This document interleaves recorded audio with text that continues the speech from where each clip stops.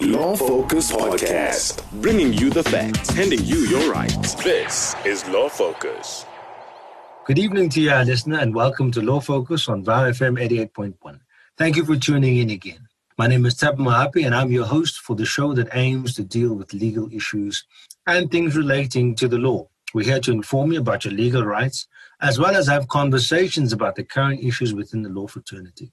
Now, this is the last Tuesday of the month of September, and South Africa is also wrapping up its Heritage Month. So what better way to end the month than to discuss the various traditional practices and how they interact with the law, human rights, our perceptions, etc. It's a very important conversation, and it's one that I don't think we have often enough. Now, of course, it's important that we as a country preserve our heritage. Every country, every culture has that duty, and it's for future generations. We will be able to pass it on to them. Now, as the world globalizes and cultures tend to merge, perhaps we're letting go of some of our customs for various reasons, including the ones I've already mentioned. The fact that we're also living in the 21st century, where the country as well as its systems are perhaps more homogenized and westernized as well, could be the reason that sometimes there's a perceived clash between the legal systems and cultures that have been practiced over the years. But before we tackle this complex yet very interesting topic, let's first have a look at our top legal stories of the week. Here are legal hotspots. Rounding up all the top stories of the week. It's Legal Hotspots. The Sunday Times has reported that the chair of the information regulator, that's Advocate Pansy Tlhakula, was asked how they'll be able to regulate the sale of private data by credit bureaus. In the newspaper's Q&A, Tlhakula said the Protection of Personal Information Act gives them quite effective enforcement powers, and as a result, they aren't completely toothless. But when Advocate Tlhakula was asked whether they can act against those who don't comply with the act, she conceded that they can't force, nor fine, nor even prosecute anybody. Now, in the Experian case, she said they have appointed forensic analysts to review Experian's investigation and to make sure that the information that Experian gives them is accurate. The EFF is in trouble over its social media comments.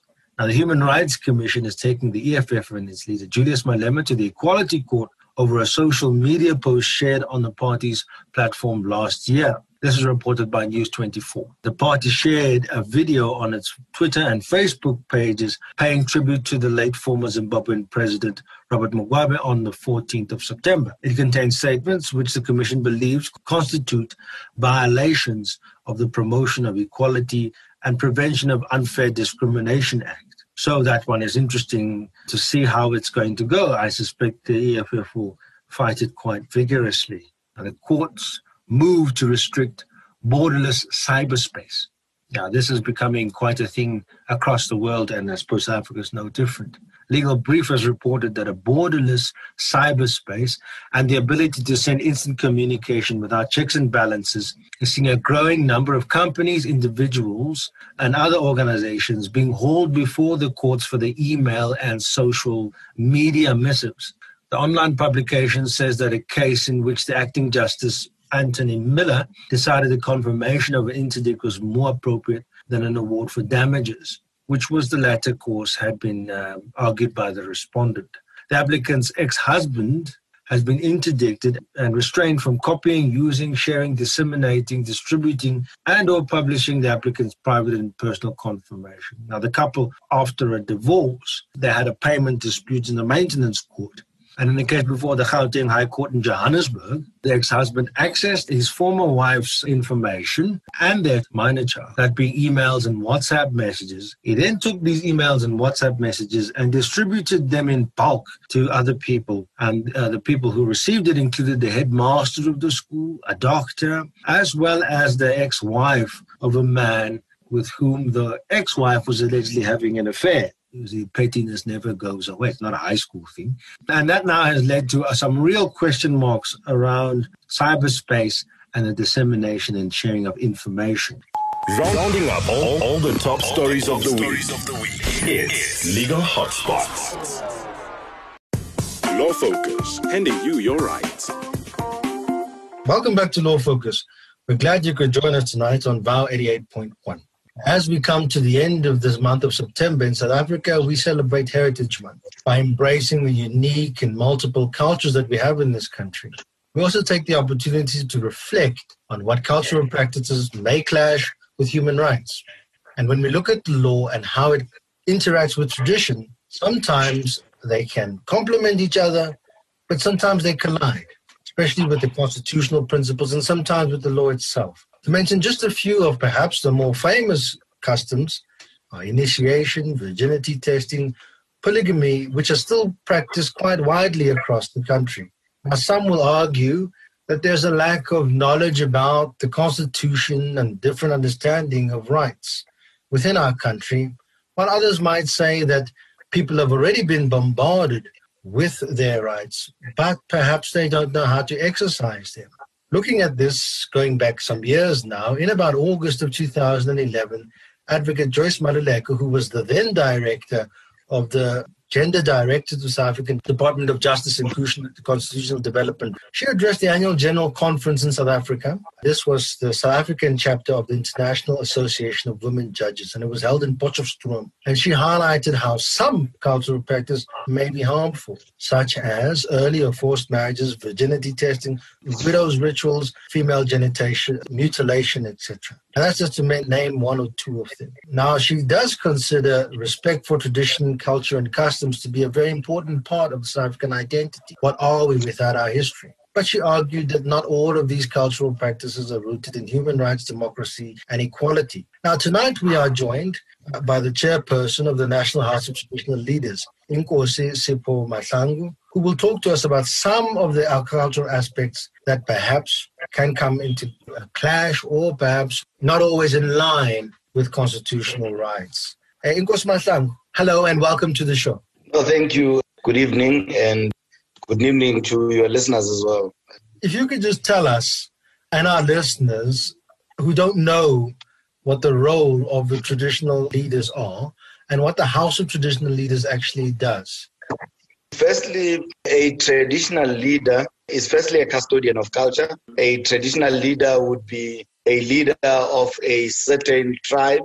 That tribe or a community would have different villages within that community, and there would be a headman that reports to the traditional leader that is responsible for that community, looking at issues of culture and customs, looking at socio-economic issues around the area, looking at issues around justice, safety and security of the community that lives there, and also being the interface between government and the community, and would be the one that normally would take issues that are raised by the community to the authorities. So he becomes more like a voice for those communities in rural areas. And I think when you are talking about the House of Traditional Leaders, firstly, a House of Traditional Leaders is set up according to legislation. You have a House of Traditional Leaders Act that has just been amended now in 2009 that sets up traditional leaders, and it comes from your Traditional and Leadership Governance Framework Act of 2003, Act number 41, that is set up, or that gave permission towards setting up of houses. But we also draw from the Constitution, Chapter 12 of the Constitution, that is your Section 211 of the Constitution. Firstly, how houses are made up. We have about 882 traditional councils in the country, that is traditional leaders, and about 13 kingships, including principal traditional leadership councils. Those 882 senior traditional leaders are responsible for about approximately 8,000 headmen who are responsible for villages. So there's approximately 10,000 villages that are under administration of traditional leaders, covering approximately 25 million people in the country that are in rural areas, and responsible for about 17.5 million hectares of land in the country. So what happens is the 882 traditional councils will then form what you call local houses. Those are houses that are at municipal level. Then local houses will then send members to provinces that are going to form a provincial house. So they would elect members to the province. So once members are elected to the province, there would be a certain number, I think about 3 per province, that are elected from the province to the national house. So that's where I am. That's the institution that I'm chairing. But it's an institution that starts from the 882 members right up to where we finally have the National House. So part of the responsibilities of the National House, firstly, it's to take care of the institution of traditional leadership as a whole, being the advisor to government when it comes to issues of culture and customs. Also being an advisor to government when it comes to issues of service delivery, socio-economic development in rural communities. We also are playing an oversight of what government does. So we're more like Parliament of traditional leaders, because we operate both in Pretoria and Cape Town in Parliament. So as soon as the president opens or gives the State of the Nation address, 2 weeks after, by law, he must come and open the National House of Traditional Leaders in Parliament. So we make comments and inputs to legislation. Legislation are normally tagged as Section 75 legislation or Section 76 legislation. So Section 76 legislation is the one that will go to a National Council of Provinces so that provinces can be consulted. There could be consultation with communities in provinces. So that legislation, it also requires the National House to make inputs on such legislation, especially legislation that has an impact on culture, legislation that has an impact on people in rural areas. So the role of the traditional leaders is very extensive. It's not just sitting at the local sort of area and dealing with that. It actually goes quite far in terms of the contribution that's made in legislation, etc. Yes, it goes far. I mean, even now, we also sit in what you call intergovernmental relations, where we participate in the Presidential Coordinating Committee as the House, where the President and Premiers and all ministers sit. The House sits in that committee that decides on issues that affect us on a daily basis, including COVID-19. Currently, we also participate on your MINMAX, where we would try to push for government to give more priority to rural communities. So we are there to raise a voice when it comes to issues that are affecting rural communities. So we play a very critical role within your Department of Arts and Culture. I think if you look at Section 20 of Traditional Leadership and Governance Framework Act of 2003 or the amended version 2009, you have Section 20 there that compels government to give or allocate functions to traditional councils. So as the House would then be playing a role of holding government accountable. Before we go perhaps too far into all of those functions, what I would perhaps want to ask you now is, in terms of practical day-to-day, there's 25 million citizens perhaps who rely on traditional leaders for some sort of local government or local administration. How important has the role of taking the place, for example, of a magistrate been in the day-to-day lives of the people that live under traditional structures? I ask you this because we're going to get into how the law and traditional leaders interact. So how important has the administration of law, settling disputes, all that been so far? Look, I think as the sector, we are just about the only sector that still performs these functions according to apartheid legislation, being the Black Administration Act.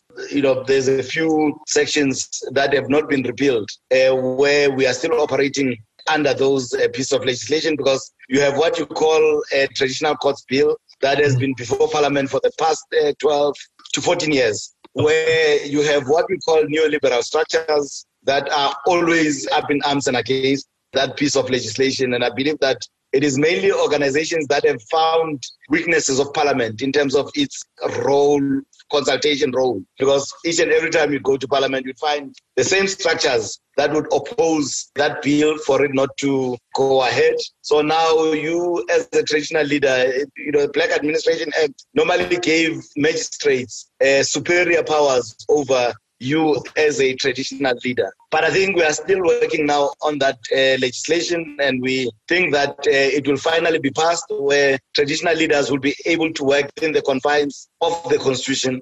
They would be able to work according to the prescripts of our Constitution and other pieces of legislation. Yeah. I imagine that's got to be quite a difficult thing to deal with, where you have legislation which has got to be decades old and not in line with today.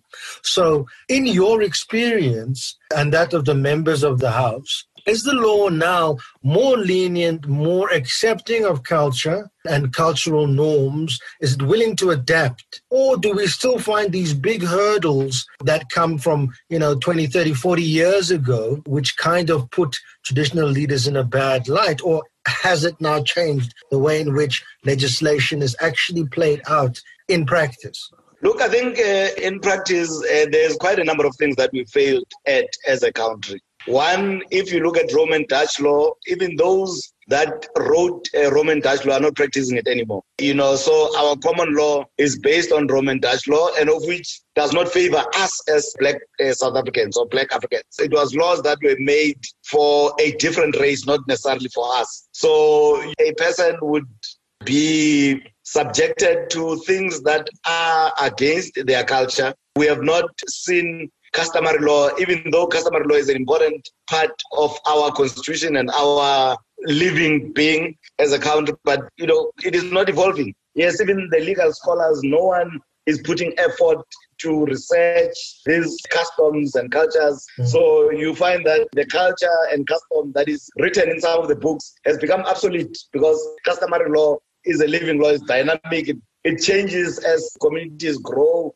So we haven't seen much in terms of development of customary law. Because even when you look at the scholars, you don't have too many scholars that are good at customary law. So we are focusing more on common law, being your Roman Dutch law, of which in most cases works against us as Africans. That's why you'd find more Africans in jail than any other race. Even though we are the majority. But I suppose one could ask the question, what does Actio Paulini and what mean when you're sitting Mhlanga or wherever it is, because it's not going to make sense to any of the people sitting there to use those terms and to use those legal concepts in a situation like that. But, that's what we're living with at the moment. Now, moving on perhaps to the cultural practices themselves. As you say, our cultural laws and our customs and our practices, of course, they evolve because they can't stand still. Life, happens and people move from the rural areas to the cities and back, etc. And some of these cultural practices have been stopped. The argument sometimes has been that, but they are against certain human rights. What do you think about situations such as that? Because there can be a clash between the law, perhaps the Constitution, not even the common law, but the Constitution and a cultural practice. And then something's got to give. I'd like your thoughts on that and how you process as a house that kind of conflict that does exist at times. Firstly, we need to admit as a country that the constitution that we have is the best constitution for everybody in the world, but it might not be the best for us as Africans because there's quite a number of areas in the constitution that are currently holding this very government at ransom. So where government cannot move on quite a number of things that are supposed to be advancing your indigenous people of this country. So it would then mainly benefit those that knew exactly what they were doing, that were influencing the direction of the constitution. But I think when it comes to cultural practices, yes, there are cultural practices that may seem to be against the constitution. They would seem to be against the constitution because they are being abused now because of lack of understanding of those cultural practices, where we've been in court, where we were friends of the court against people that were using the culture of Ukutwala incorrectly as the institution of traditional leadership. So there's quite a number of cultural practices that are currently being abused by different communities, even people that are not practicing those cultures. They want to use them for their own selfish reasons. Those cultures were not meant to do that. Because if you look at culture seeks to build a community, to create social cohesion amongst the community. It seeks to protect its community and also to bring respect amongst the community and also to create a sense of belonging for community members. Then I think like any other law that we have in the country, we always find people that are going to abuse that law or abuse that culture for their own selfish reasons. And in most cases, it would not be people practicing the culture, but it would be people that are doing thuggery and trying to hide behind culture. So we exposed some of those people. where we've been friends of the court on those issues to put culture into perspective. Welcome back to Law Focus. And if you've just joined us, we are in conversation with Inkosi Sipho Mahlangu, who is the chairperson of the National House of Traditional Leaders. And we're discussing various traditional practices in the law, how they interact, how they clash, where there are gaps within our law, and what the way forward might be. Now, I'm glad you mentioned perhaps what has got to be, I think Ukuthwala has got to be one of the most famous examples that are used, as well as, let's say, virginity testing, and sometimes the circumcision and the initiation schools are sometimes used as examples of cultural practices that are quote-unquote outdated, are not in line with our constitution, are not in line with our laws, and violate people's rights. Now, I want to ask you perhaps a two-part question. The first one will be, are these cultural practices, some of them, let's say Ukuthwala, virginity testing, and the initiation schools, are they truly part of our culture? And then next, are they being done in accordance with that culture? And thirdly, I would say, is there an unnecessary, or is the negative light unwarranted, or should people be genuinely concerned about these quote-unquote cultural practices, if they indeed are cultural practices? Look, I think firstly, yes, they are cultural practices. That's one. Two, yes, people should be concerned, with the way they are being used. Look at the area of Ukuthwala. Ukuthwala, it was a symbolic activity that would be amongst two people that are in love. You would not go and twala.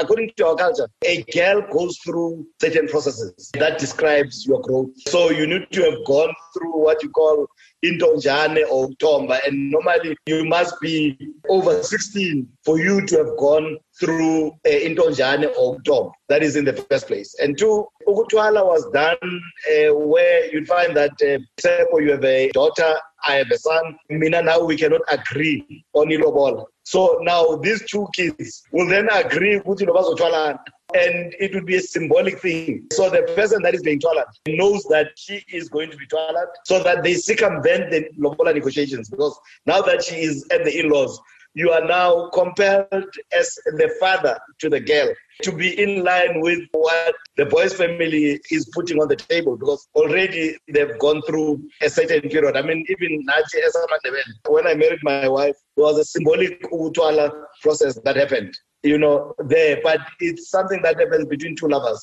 So you don't just go and grab a person that does not know you, or a young woman that is below the age of consent.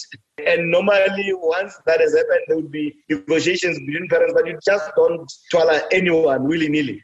It is a negotiated process amongst two people that are in love. That's one. Two, the issue of initiation. Initiation, because of, like you are saying, people are being urbanized and all sorts of things. So you find that it has slipped the institution of traditional leadership. One, because the traditional court bill, where we are supposed to be dealing with those that are transgressing, you don't have those powers to be able to deal with those. So it is now left to the police, and people find a gap because the police will not arrest the people that they are supposed to be arresting and say, no, this is a cultural issue. And now, as a cultural practitioner, as a traditional leader, you can't deal with those that are perpetrating, because the law does not allow you to, because you are working under certain legislation that has limitations in terms of a role that you can play in making sure that this culture works. So now you find the law bumps each other. So this piece of legislation, the police will say, no, our legislation does not allow us to do that.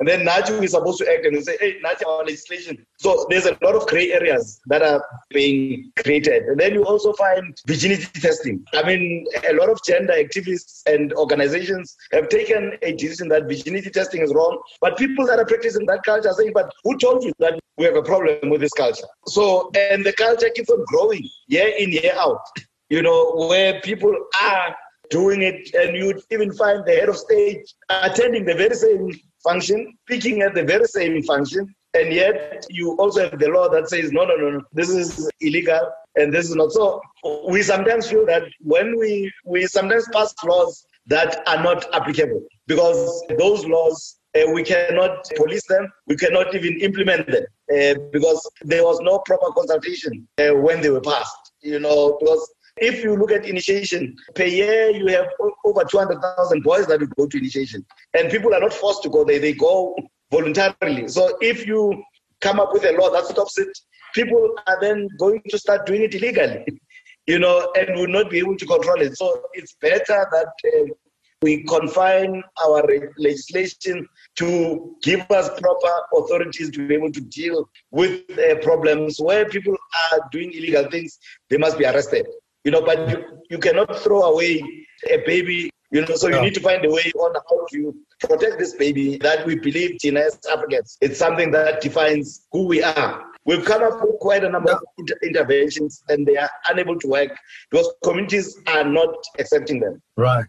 Now, I'd like to sort of move to that now, where we have cultural practices within the community. So I'll give you a little bit of background about myself so that you can answer the question perhaps a bit better. So my mother's Zulu, my father's Sotho. I'm perhaps a little bit more Zulu than I am Sotho for whatever reasons, just perhaps a preference. And both of my families are quite cultural. But I grew up very much in a Western lifestyle. And I've lived in sort of the suburbs most of my life, but practically all of my life. And then I find that even though I'm in Africa and I have these cultural practices from both sides of my families, which I respect both very much and like to be part of, I need to leave my home in Johannesburg or wherever and go down to the Free State, leave my home in Johannesburg, go down to Ladysmith or wherever it is that my family is, in order for me to fulfill the cultural practices that are important to me. Does the law in reality allow for us to really practice our cultural practices freely? Because it's not that different from the situation that existed 50 years ago, where as a black person, you must leave your area in order to go and practice your custom in the quote-unquote homelands.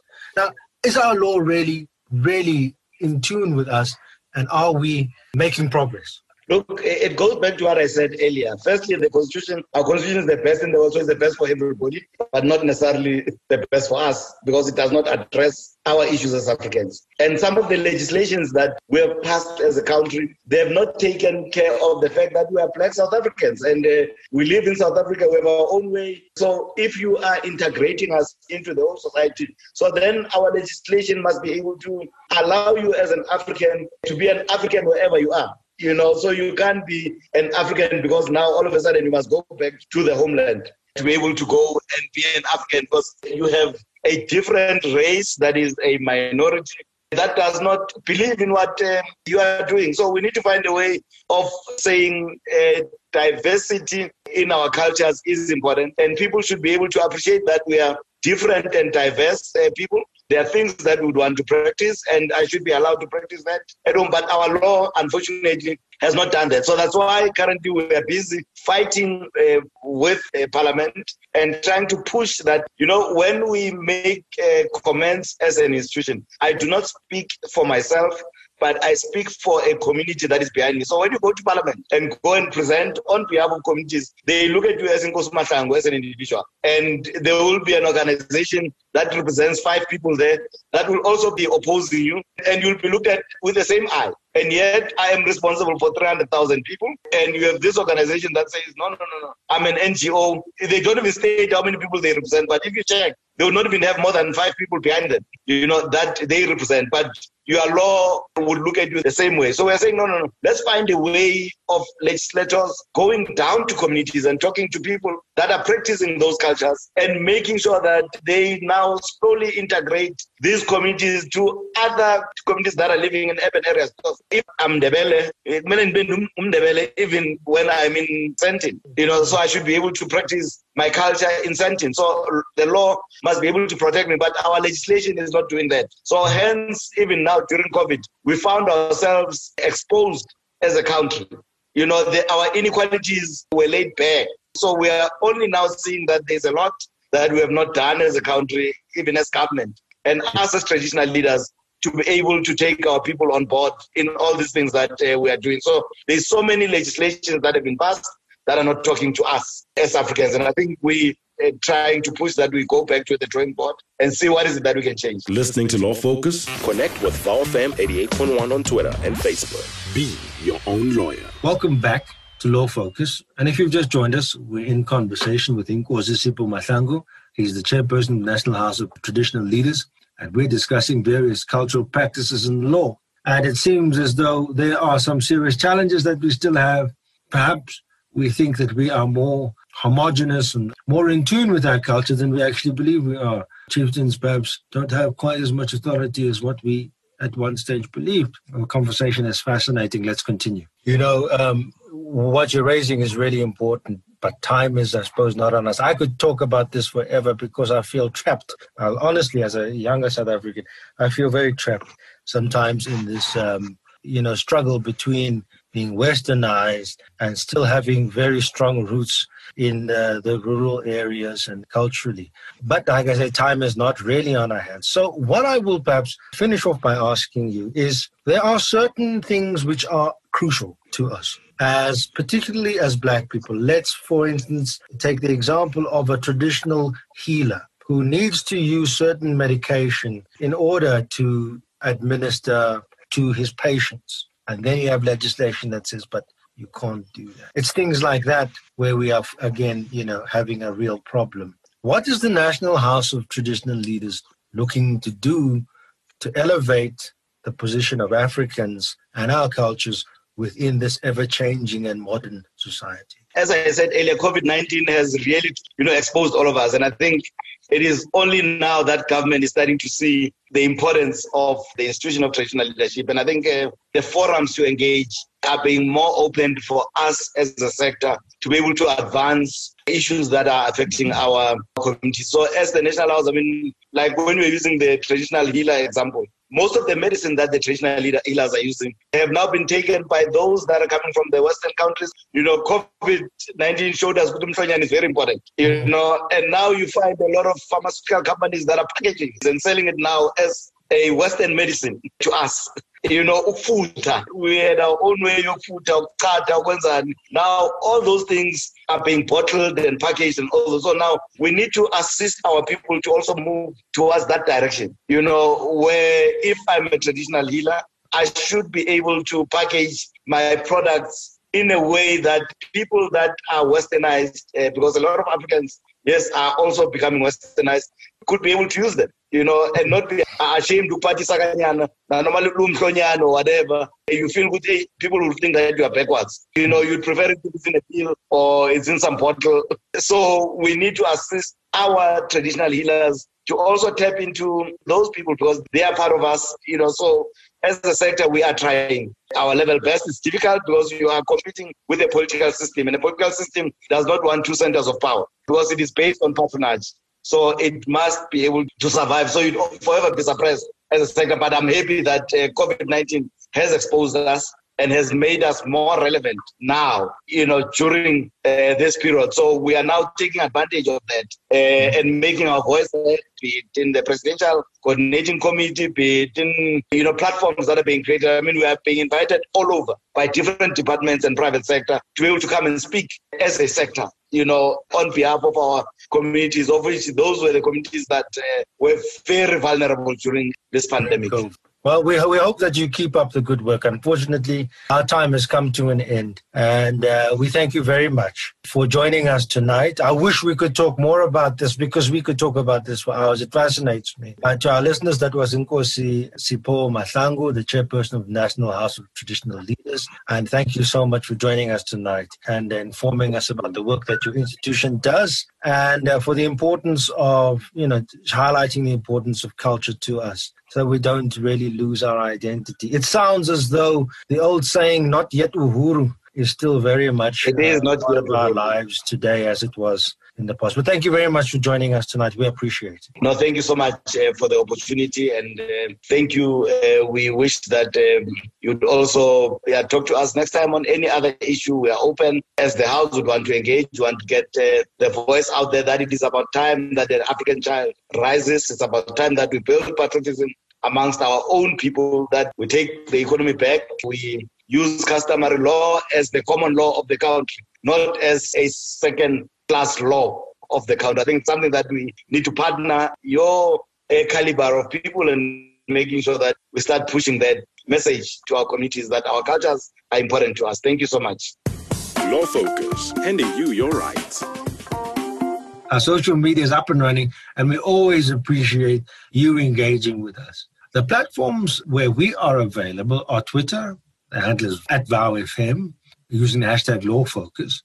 On Facebook, we are VowFM. Now, for podcasts, you can visit wits.journalism.co.za/law or the Wits Radio Academy on Iono. We ask some of you to share your views on whether you think the legal system embraces cultural practices and whether there are some customs that infringe on people's rights. Or is the narrative based on a colonized legal system?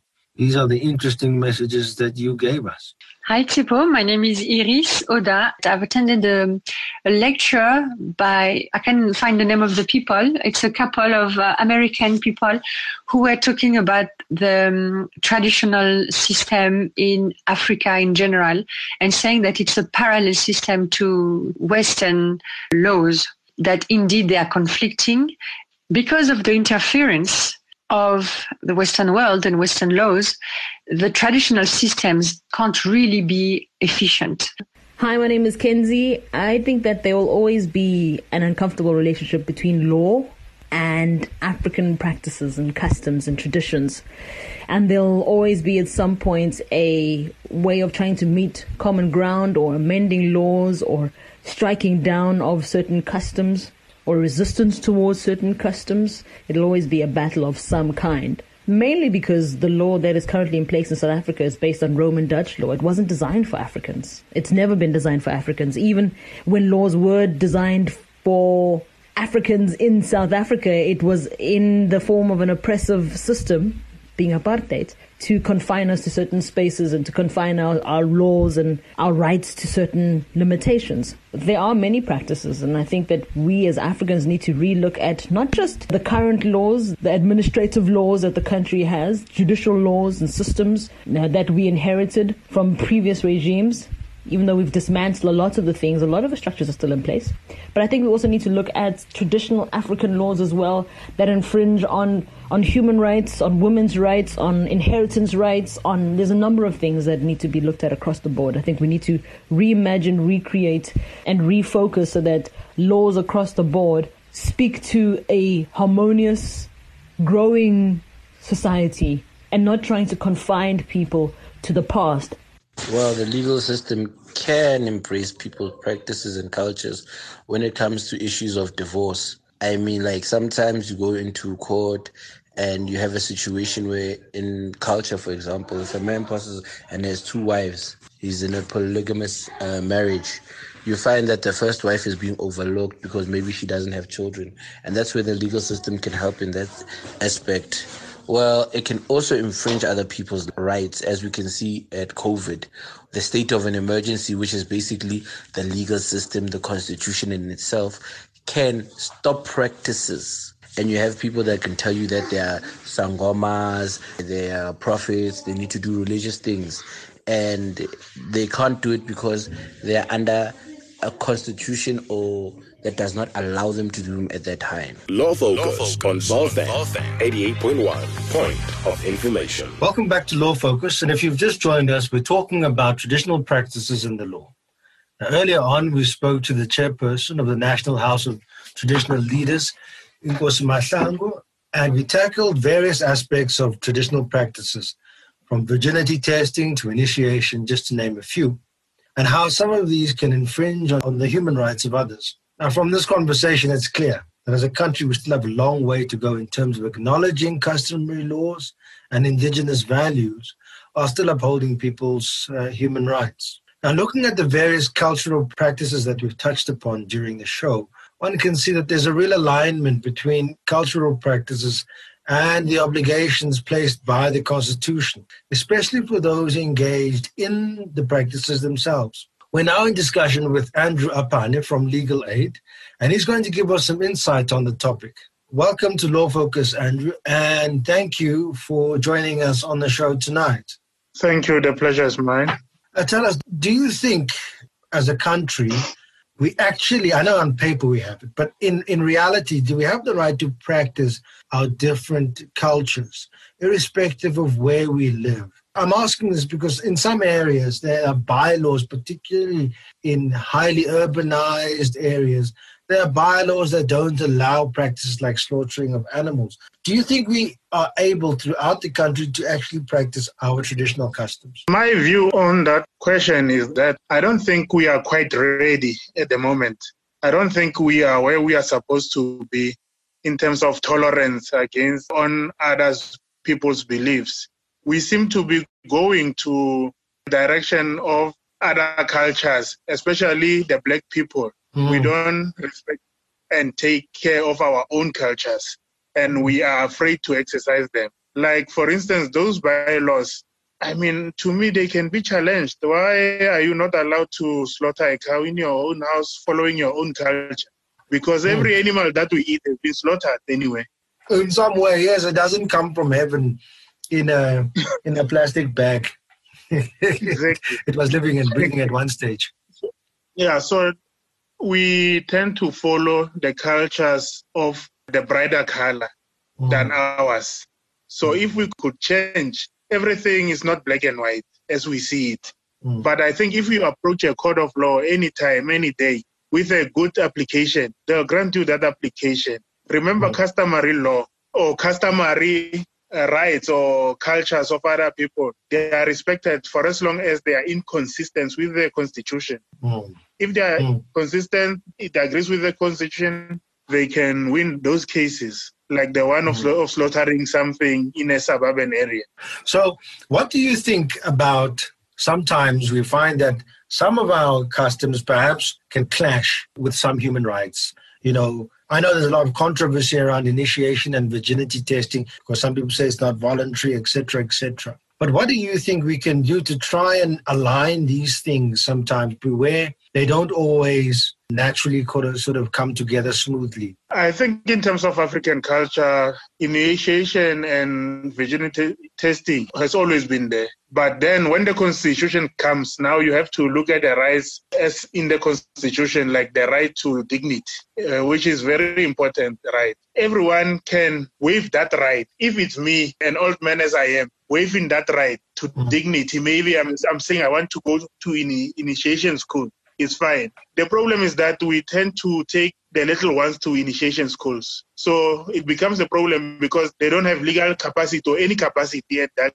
young age. So if it was possible to take those who are majors, remember in South Africa, you can be a major by the age of 18 now. Yes. So if we could wait until that 18 years and a person goes to virginity testing or initiation, I don't think there's something wrong there because it's voluntary and it's done by a person with full legal capacity. So changing it a little bit so that they go when they're a little bit older and they can give their own consent if they want to go. Exactly. It's all about consent. And when you are still a minor, you cannot give consent. You can't do it properly. Yeah, that's true. Now, welcome back to Law Focus, our listeners. And if you've just joined us, we're in conversation with Mr. Apane from the Legal Aid. And we're discussing various traditional practices and how they interact with the law. Do you think that we will be able to get our cultural practices in sync with our constitution over time? Do you think that's coming, that more and more our cultural practices are going to be in line with the constitution? Or are they already in line with constitutional values? I don't think at the moment they are in line with the constitutional values, just like the question you asked earlier. If you can remember the way I responded, that at least when the person is 18 years. So we, according to our culture, we can take even someone of 7 years to initiation, which is a problem. So we are not yet aligned. And to my thinking, I think as time goes by, culture must change. But if a black culture must change, it also means that there must be a shift on the other side. Because blacks cannot always give away their culture, whereas the other side is not doing anything. I think that's a bit political, not that legal. Yeah, but I suppose, but you're saying there must be give and take here. Exactly. Not the one side must abolish their ways of life and the other one is perfectly aligned for others to follow their cultures. I think we are not there yet. It's a long way to go. But now the concept of human rights as we understand them today, are they something that does exist within our cultures, even if maybe we don't call it human rights, but does that idea exist in our cultures? And is it something that when we're practicing our cultures that we're aware of? I think to a little degree they were human rights, but remember our culture always sided with a man or a male. So that's where the problem comes. If everyone was equal, because equality is the most important right. If all of us were equal, females and male, at least we could be talking something. But the way females were treated like kids, children, in some cultures they could not inherit. Only last-born male could inherit, you see. So they were not entirely aligned with human rights on that basis because of no equality. No, that's true. There was a lot of, what is it called, patriarchy and primogeniture as well in those days. That's a very important point there. I mean, it's something that perhaps we need to examine. And I think our cultures are able to adapt to stay what they are, but also to kind of adapt to the new way of doing things. We don't have to do it the way people did it exactly 100 years ago. It can be a little bit different. Every situation or every person is afraid of change. There are times when you have to adapt, as you are saying. But change is very difficult to do because people who are used to certain ways of life, they think is the best way. For instance, in a customary way of living, there is this concept of ukutwala, where you just meet a girl on the street and you twala the girl to forcefully ask for a hand in marriage. That girl lives in your home until they come to seek her and you ask for hand in marriage. You see, that cannot be in line with the modern society, the way human rights are based. That we will say is kidnapping in our society now. A lot of people make the argument that ukutwala has got a different origin and that, it has been abused. One of the chieftains that we spoke to made that analogy as well. But I mean, I suppose that's a story for a different day. But if we say, my previous question was around whether human rights are part of our culture and et cetera, et cetera. But do you think then that the Constitution is something that we as a country, as part of our laws and our customs, that the Constitution itself is something that was just created and put on our shoulders, or is it actually something that we already have some kind of, this is what we believe and we put that into writing? If you follow what I'm saying, is it something that came from outside and was given to us? Or is it something that we created from our own beliefs and said, but this is what we want to record and make this part of our way of doing things? I think it's twofold. The other parts might be in alignment with the ways we used to be. Like in the Constitution, the most important chapter is chapter 2 on the Constitution. I think there you have a right to life. We as Africans always valued life. We valued privacy also. And equality, there's a bit of a problem there because we used to live there. But most of the rights, freedom of movement, they are in alignment with the way we used to live. I think the most important right which we did not follow is only, according to me, the right to equality, where all of us have to be equal before the law or equal in all instances. But the right to life has always been there, environment, education, human dignity. And on the Constitution, if you read the Constitution, they say your human dignity is inherent right. You don't build that right, you don't inherit. It's upon you from birth. So I think most of the right there in chapter 2, Africans have always adhered to. Yeah, no, it's an interesting conversation. Listener, if you've just joined us, we're in conversation with Mr. Apane from Legal Aid, and we're talking about cultural practices and the law. We live in a country which has a huge number of cultural practices between the various racial groups, but even within the various language groups that exist in this country. And even in the same language group, whether you're in the north or the south, it can change.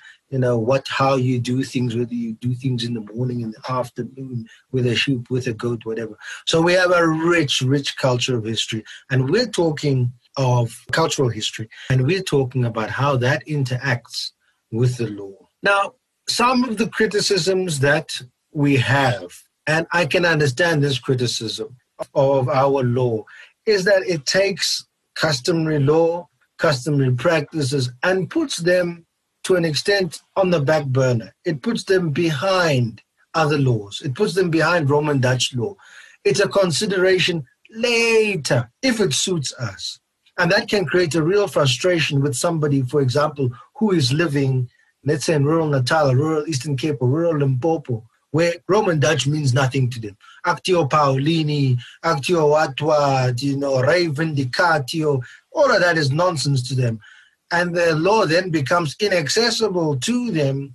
It's not part of their day-to-day life. It's not part of their culture. It's not part of the way they resolve problems. What do you think about that as a legal practitioner? Yeah, I think there's a problem and there's a gap which we have to close there, especially our institution, Legal Aid South Africa. People need to be taught these things. They need to know what is the law and what used to be the law. For instances, if I think in a marriage, when you choose to go the route of marrying many wives, remember you have to marry according to the customary law. Yes. And if you marry by civil law, that one with the marriage certificate, that subsequent marriages are going to be void. Yes. So we need to educate our people out there, because remember, the Constitution is a cornerstone of our country. And to change it in Parliament, it takes a lot of majority, which is almost impossible. Hence is the cornerstone of our republic. So we need to educate people about what's happening in our society. I know they cannot understand those concepts of reivindicatio, servitude, whatever concepts. Yeah. But somehow, if you look the way they are living, they apply those concepts without knowing. Yes. If you go there, there's some footpath passing the other one's yard from the backyard. So that's a right of way, and they don't know that we have that concept in law, you see. So they just need to know, and how can they regulate themselves better with the way, or use that law better to suit them, their situation at that moment. We are just looking as a country to go to those areas and to make them understand, but we hope that we can close those gaps in the future. Yeah, I mean, humans are humans. Doesn't matter where you are. We have more or less, similar values. So it's true that sometimes we don't put a fancy name on something, but we have it in our customs. And it's just a question of recognizing that we have it, even though we don't name it the way that other people may name it. Yeah, in our culture, we call it double up in Pretoria. Yeah. And the owner of the property will never close that double up because he knows that that's true. Yeah.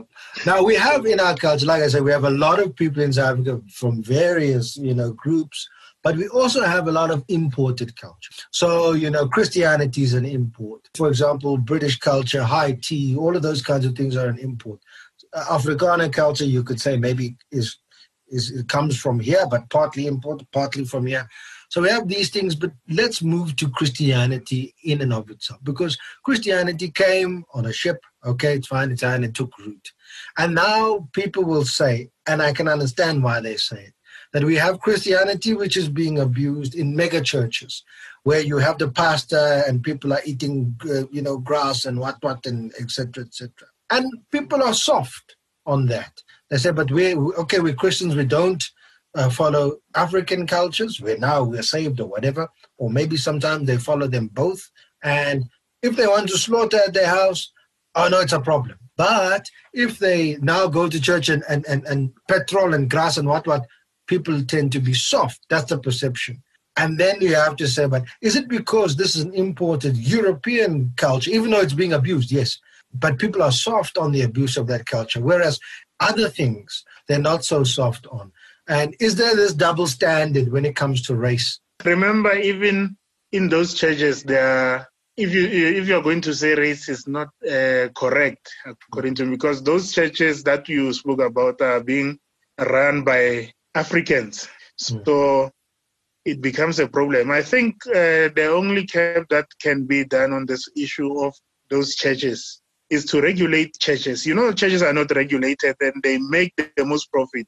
Yeah. According to me, what I see, what I observe, I see them making a lot of profit. I see the pastors driving beautiful cars, but they are not accountable to anyone. They are not accountable to pay even tax.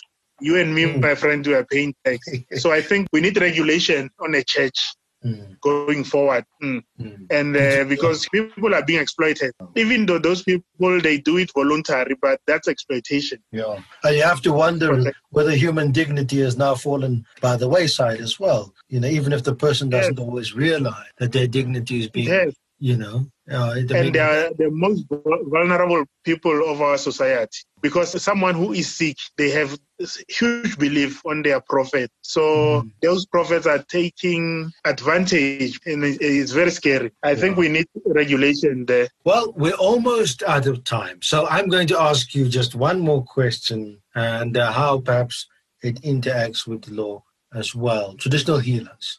Traditional healers play a big role in South Africa, because a lot of people, if they're not feeling well, will go to a traditional healer first. If they get serious, they'll go to a doctor. But they'll go to a traditional healer, and the traditional healer will help them. But we often also get, for example, in our labor law, where the sick note of a traditional healer is no longer accepted, or something along those lines, or the recommendation of a traditional healer isn't treated with as important, whether it's by a court or by an employer or whatever the case may be. Are we not really helping to disrespect real traditional healers who are doing work by not forcing the recognition of those kinds of things? What do you say about that in the law? I'm not an expert on labor law, but I think those letters are acceptable, but I'm not sure 100%. But however, I think the role of the traditional healers must be respected. Something which does not bring respect to certain professions, just like that one of a church and traditional, I think it's a matter of regulation.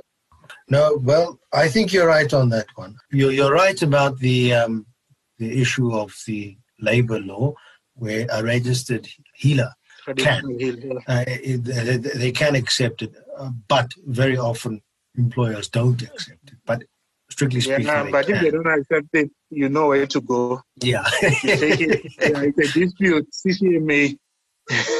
That's correct, yeah. We're almost out of time now. I think that perhaps we can fit in just one more question in the little bit of time that we have left. What would you like to see happening in terms of, as a legal professional, from our law point of view and looking at traditional practices? Would you like to see them gain prominence, adjust? What would you like to see happening? I think I would like our customary way of life coming to the fore. We are very private about it. We don't talk about it. The other thing that makes our ways of life or our culture to be on the backtrack is that when the meetings are being called, remember, for every act or most of the acts, before they introduce them, they call meetings in provinces, wherever they go. I know they go to the communities just to gauge their view on certain issues. So if we don't go to those meetings, our ways of life or culture will not be taken serious. If they call us, they want to promulgate some act, let's go and have a word. Maybe it might be taken into account. Rather than complaining after the fact. Exactly. So what, you didn't take us into consideration. Exactly. While they came next to your street in a hall, you didn't go.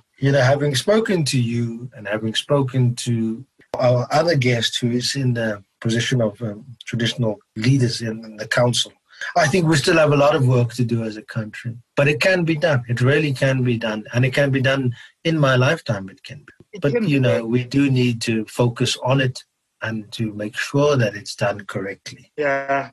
I think the other view is the one that I just spoke of. If meetings are called, let's go there. I'll compare it to a school meeting where we don't go, and when they come with policy, we say we are not consulted, you see. So I think let's take meetings serious, especially within the community. We need to change from the bottom and bring change to the top, because you can't just go to the top and change everything. Yeah, that's true. Thank you very much, Mr. Apane, for talking to us, taking time out from your work at Legal Aid, doing very good work there, and for sharing your knowledge with us tonight. We really appreciate it, and we hope to be talking to you again soon. Thanks, Tsepo. Thanks for the opportunity. Bringing you the facts, handing you your rights. This is Law Focus. That's it from all of us tonight. To our esteemed guest, comprising the chairperson of the National House of Traditional Leaders, Nkosi Sipho Mahlangu, and Andrew Apane from Legal Aid, we thank both of you for sharing your insights and your input from your experiences with the law and our cultural practices. Now, this month is a particularly special month for myself and my colleagues here at VOW FM. We're celebrating 10 years, giving you some of the best content in the Johannesburg area. And we're looking forward to another 10 years of you listening to us and us contributing to the great tapestry, both cultural and otherwise, of Johannesburg. That's all from us tonight. From our producer, Refile Mekwa, our technical producer, Kutlana Sarame, and myself, Tsepo Mahapi. We hope you enjoy the rest of your evening. Thank you for tuning in. And always remember to be proud of your heritage. Law Focus on VOW FM 88.1, point of information. Law Focus Podcast.